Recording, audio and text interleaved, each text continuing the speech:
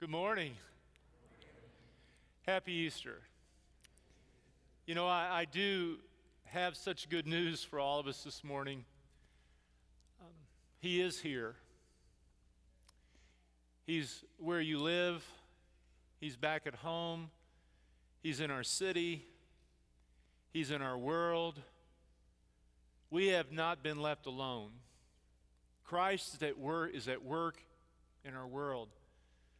We look around at our world and we see death, we see loss, we see suffering.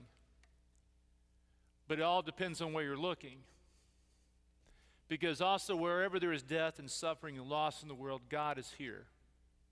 God meets us right here in our world. He has been raised, and you don't have to wait. You don't have to wait until you die to meet him, because he's here this morning. Here's the reading. I'm going to be reading from Mark's Gospel, chapter 16, verses 1 through 8. I will share with you that of the four Gospels, this may be my favorite because of the ending. Mark ends with a cliffhanger. It ends with us wanting more. While the Gospel has several verses, has 19 verses in the 16th chapter, it really ends at verse 8. Everything after verse 8 is an add-on because someone was uncomfortable with the ending. You see, in Mark's Gospel, he was writing to a community of people who were suffering under tremendous persecution. They were feeling fear, confusion, bewilderment. And so Mark ends his Gospel with the women going to the tomb and hearing the good news, but then running away and telling no one. A lot of speculation has been done over the years as to why Mark would end here. Was it perhaps that the manuscript was tore off and lost, or was it intentional? I believe it was intentional. It was intentional because Mark wants you to write your own ending to the story. Here's the gospel then. Mark chapter 16. Saturday evening, when the Sabbath ended, Mary Magdalene, Mary the mother of James, and Salome went out and purchased burial spices so they could anoint Jesus' body. Very early on Sunday morning, just at sunrise, they went to the tomb. On the way, they were asking each other, "Who will roll away the stone for us from the entrance to the tomb?" But as they arrived, they looked up and saw that the stone, which was very large, had already been rolled aside. When they entered the tomb, they saw a young man, clothed in a white robe, sitting on the right side. The women were shocked. But the angel said, "Don't be alarmed. You are looking for Jesus of Nazareth, who was crucified. He isn't here. He is risen from the dead. Look, this is where they laid his body. Now go tell his disciples, including Peter, that Jesus is going ahead of you to Galilee, and you will see him there just as he told you before he died." The women fled from the tomb, trembling and bewildered, and they said nothing to anyone because they were frightened. That's where the Gospel of Mark ends. They said nothing to anyone because they were frightened.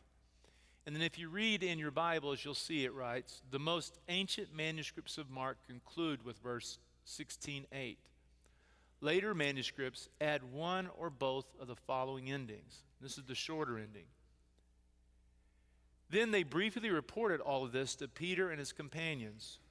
Afterwards, Jesus himself sent them out from east to west with the sacred and unfailing message of salvation. The sacred and unfailing message of salvation that gives eternal life. Amen. This is the reading of God's word.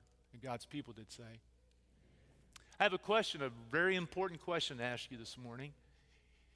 And I'm asking the question because I want us to have a real conversation on Easter about real life. Easter, because Easter, doesn't just gloss over the realities of life. Easter does not just gloss over the things that we encounter every day in life. So here's my question. What sadness, what grief, what sorrow did you bring with you this morning?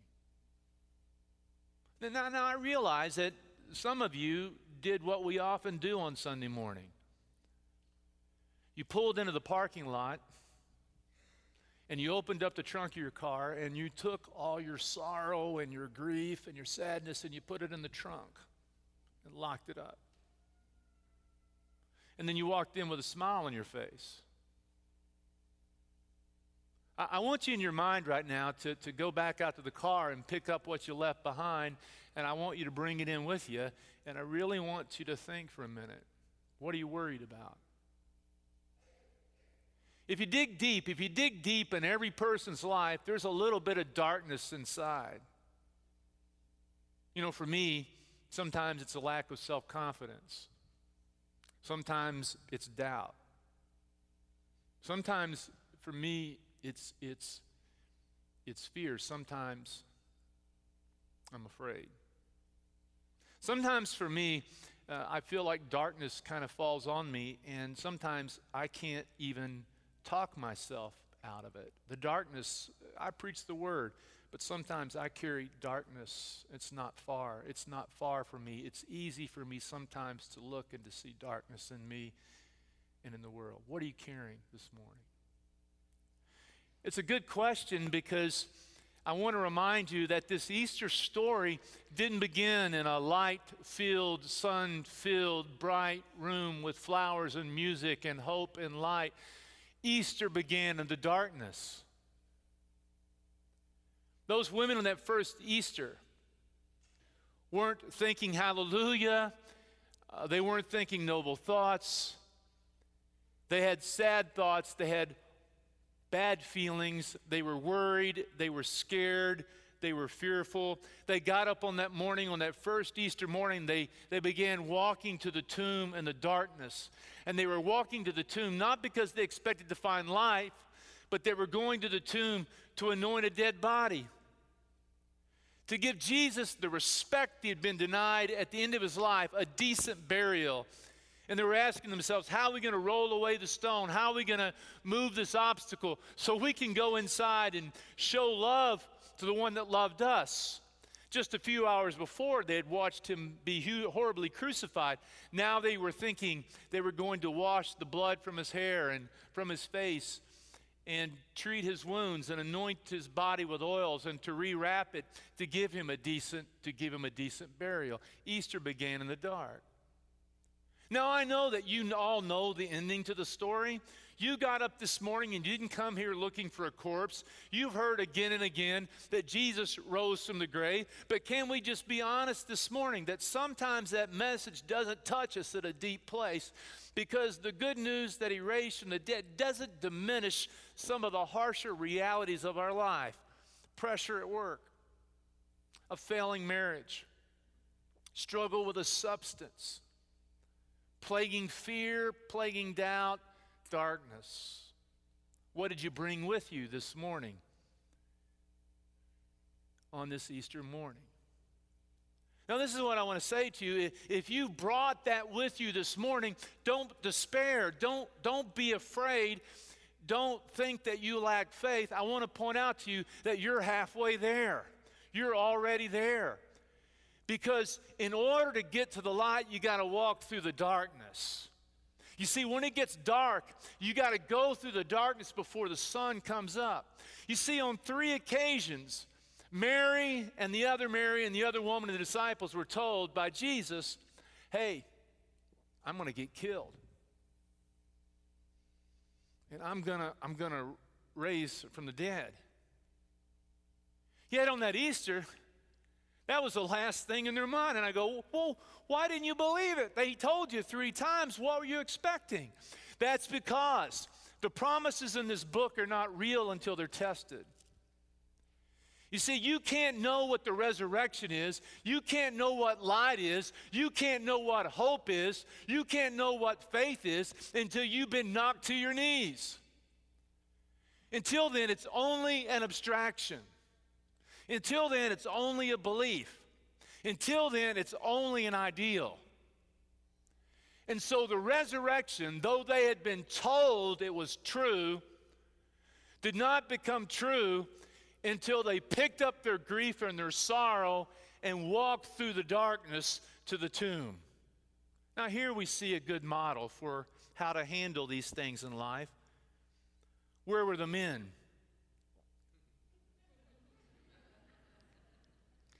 The men were doing what men do when they are facing suffering. They watch ESPN. They were nowhere to be found. I have this image and this memory burned in my brain of my dad. I received my call to ministry, to the gospel ministry, when my grandmother died. And I remember when my grandmother died that we went back to the house after the funeral, and I remember what my dad did. He went out and mowed the yard. He'd already mowed it 2 days before. It didn't need to be cut. The only way my dad knew how to cry was through his sweat, but not through his tears. Everybody else was in the house talking about my grandmother, grieving, but my dad chose to go away and to not be in the room with everyone else. You see, there's nothing wrong with that. There's nothing wrong with the male disciples, but the male disciples didn't get what the women got. The women showed to us the path to the light. It's to not to fear grief. It's not to fear the questions. It's not to fear the doubt. It's not, you don't have to pretend. You don't have to leave your stuff in the car when you come into this room. You can bring your real self. Because we think that if we pretend and we hide and we don't, when we deny, we'll see him. But the truth is, he wants to meet you in your darkest place. You walked in here this morning and you don't feel hope. I'm preaching this morning to the person who feels doubt, who is struggling in their life. I want you to know you're right where God wants you to be. He meets you right where you are. You don't have to pick yourself up before you can meet him because he came down to where you are. He meets you in your sadness. He meets you in your fear. You're worried about your relationship coming apart. You're worried about losing your job. He is right there. He knows what's nailing you to the wood because he's been nailed to the wood himself. He knows about the betrayal you're facing because he himself has been betrayed. The only way to know that light is to bring it with you. Now, it says in the scripture the women were, am I preaching to somebody this morning? Okay, am I? All right. So it says in the scripture that the women were shocked. You know why they were shocked? Because I do think that they believed that Jesus raised. They just expected to find a body. What I mean is when he said, I'm going to raise from the dead, they go, yeah, Jesus, that's great. When you die, you're going to go to heaven, and we'll get to see you when you go to heaven. That was the message they believed. And you know, most of you, that's what you heard your whole life, right? That the Easter Sunday is the good news that when you die, you go to heaven. And I want to say to you, that is true. That is very comforting. I'm looking around this room right now. Anybody in this room been touched by death? Raise your hand. Anybody here been to a funeral and buried someone you love? Every one of us in this room. There's no one in this room that's not touched by death or loss. And the good news of Easter is that when you die and they put you in a hole in the ground, there's something beyond this life. And to think otherwise is just unbearable. It's unbearable for me to think that when I preached my dad's funeral and I watched him dump 6 feet of dirt on top of his coffin, that my dad was going to be in the hole in the ground for all of eternity. But when I go back to my dad's grave and I stand over my dad's grave, I know he's not in that hole. I know that my dad is with Jesus. He's with Jesus. Your loved one is with Jesus. The person that you cared about is with Jesus. I never send my mom cards. I do what men do. We watch ESPN and we get our wives to write cards and mail them for us. But I got an Easter card. It was a dog with a bunny rabbit ears on. And my wife said, "What are you doing?" I said, "I'm sending a card to my mom." She goes, "You've never done that before. Is something wrong? What's wrong with you?" "I do the cards in our family." "You shouldn't be doing that." She said, "The only card you send, all the cards I send, I sign your name. You didn't even sign my name to your card." I said, I know. I'm just going to go watch ESPN. And so I wrote in the card, I wanted it to be from me. "Mom, I love you, Mom. I am proud of you, Mom. Pop is with Jesus. Your son, David." That's so comforting, isn't it? But the point I want to make is that is true. That is true. But I want to tell you, you don't have to wait till then to get him here. He's there and he's here. He's everywhere. He's omnipresent. He's everywhere all the time. You see, life is not just about tolerating it.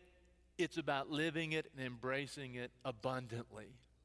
You see, the resurrection is not just a later event, it's also a present reality. You see, I can't pronounce the Greek word. I didn't get an A in that class, but I can tell you what the word means. The word in the text is "He is risen," risen, risen, risen. It's used multiple times in the Gospel of Mark. Let me recount for you how it was used. First time, Peter's mother-in-law is sick. She's dying. Jesus goes in, touched her. She gets up. She cooks dinner. Easter dinner. She gets up. The phrase "she gets up," same word, risen. He resurrected her. Next story, four men carry a paralyzed man, drop him through a hole in the roof. He's laying on a mat. Jesus says, "Get up." The man gets up, same word, risen. Next story, there's a man in the synagogue. He's got a deformed hand. Jesus says, "Stretch out your hand." The man stretches out his hand. And the word there's a little different. It says his hand was restored. Same word though, risen. New life, restoration. Next example, there's a man whose daughter is dying. By the time Jesus gets to the man's house, the little girl is dead. The mourners have arrived. Professional mourners are grieving. He goes up to the room and says, "The little girl's not dead. She's just asleep." Everybody laughs at him. He then touches the little girl, and the little girl gets up. Same word, risen. Resurrection. Next story, there's a little boy who is believed to be possessed by a legion of demons who falls to the ground convulsing. Jesus says, it drives out the demons from the little boy. The boy falls to the ground as if he's dead. Everybody thinks he's dead. Jesus says, "Get up." The boy gets up. Same word, risen. Last example in the Gospel of Mark, there's a blind man. He can't see. He says to the blind man, "What do you want?" He says, "I want to see." Jesus restores the blind man's sight. And then it says, he got up and followed Jesus. Same Greek word, risen. You see, resurrection is not just a promise of a future good over yonder where you grit and bare your teeth down here. You see, you don't have to live your life with that kind of pessimism. Someday we're just going to go to a better place. This life here is just kind of hard. That's good old bad Southern religion that denies the beauty of the world we live in. I want to tell you, God didn't create the world and call it good just so we could hold on until we die while the rich people get all the good stuff. The rich people are just as miserable as everybody else. You see, you don't have to have any money. You don't have to have anything but Jesus, who wants to meet you where you are in your life. You see, your suffering is the place where you can have life. He wants to meet you in your Galilee. Where's your Galilee? That's where they were all from. Your Galilee is where you work. Your Galilee is your home. Your Galilee is your school. Your Galilee is your job. He wants to meet you where you are so you can be risen. And there's a lot of dying that goes on in life. We die to all kinds of things. Dreams, hopes, love, relationships, but every time we die, he just keeps coming back again and again and again. I mean, what kind of God is that but a God of love? What kind of God is it that would send his son back to the world that killed him? A God of unconditional love. That's the kind of God it is. I tell you what, if the world hurt my son, I wouldn't send him back, but he did. If the world betrayed my son, I'd say stay away. The whole world betrayed him, betrayed God's son, but sent him right back into the world. Why? Because, man, that's what God's love is. You can hate God, but God's still going to love you. You can turn from God, but he'll never turn from you, because God's love is unconditional. And I don't care who you are. I don't care where you've been. I don't care how you were made. You are beautiful and precious in his sight, because God's goodness is so good, you can't outbad his good. Let me say it one more time. Some of you are not feeling it this morning. God's good is so good, you can't outbad. I'm going to get a little Pentecostal. You can't outbad his good. And so, the resurrection shows up whenever we are real and offer our life to him, and we continue to love and serve. The resurrection says that God has not given up on this world and never will. That's why every act of forgiveness matters. Every piece of art matters. Every piece of music played matters. Every act of justice matters. Every warm embrace matters. Every meal cooked matters. So it ends with the women frightened and afraid and running away. Why did he do that? Why? Because he's making a point. The story's not over. It isn't finished. He didn't write an ending to the story because he knew if he wrote an ending. Now I didn't ask him. He didn't tell me this directly, but this is David Emery's preacher's license here. I'm talking and you're not, so. But this is what I think. I think he ended it there on purpose, because if he would have wrapped it up, you would have thought it was wrapped up. You would have thought it was already done. But you see, he didn't wrap it up because the resurrection goes on and on. It's still going. It's still happening. And he wants you to write the ending to your own story.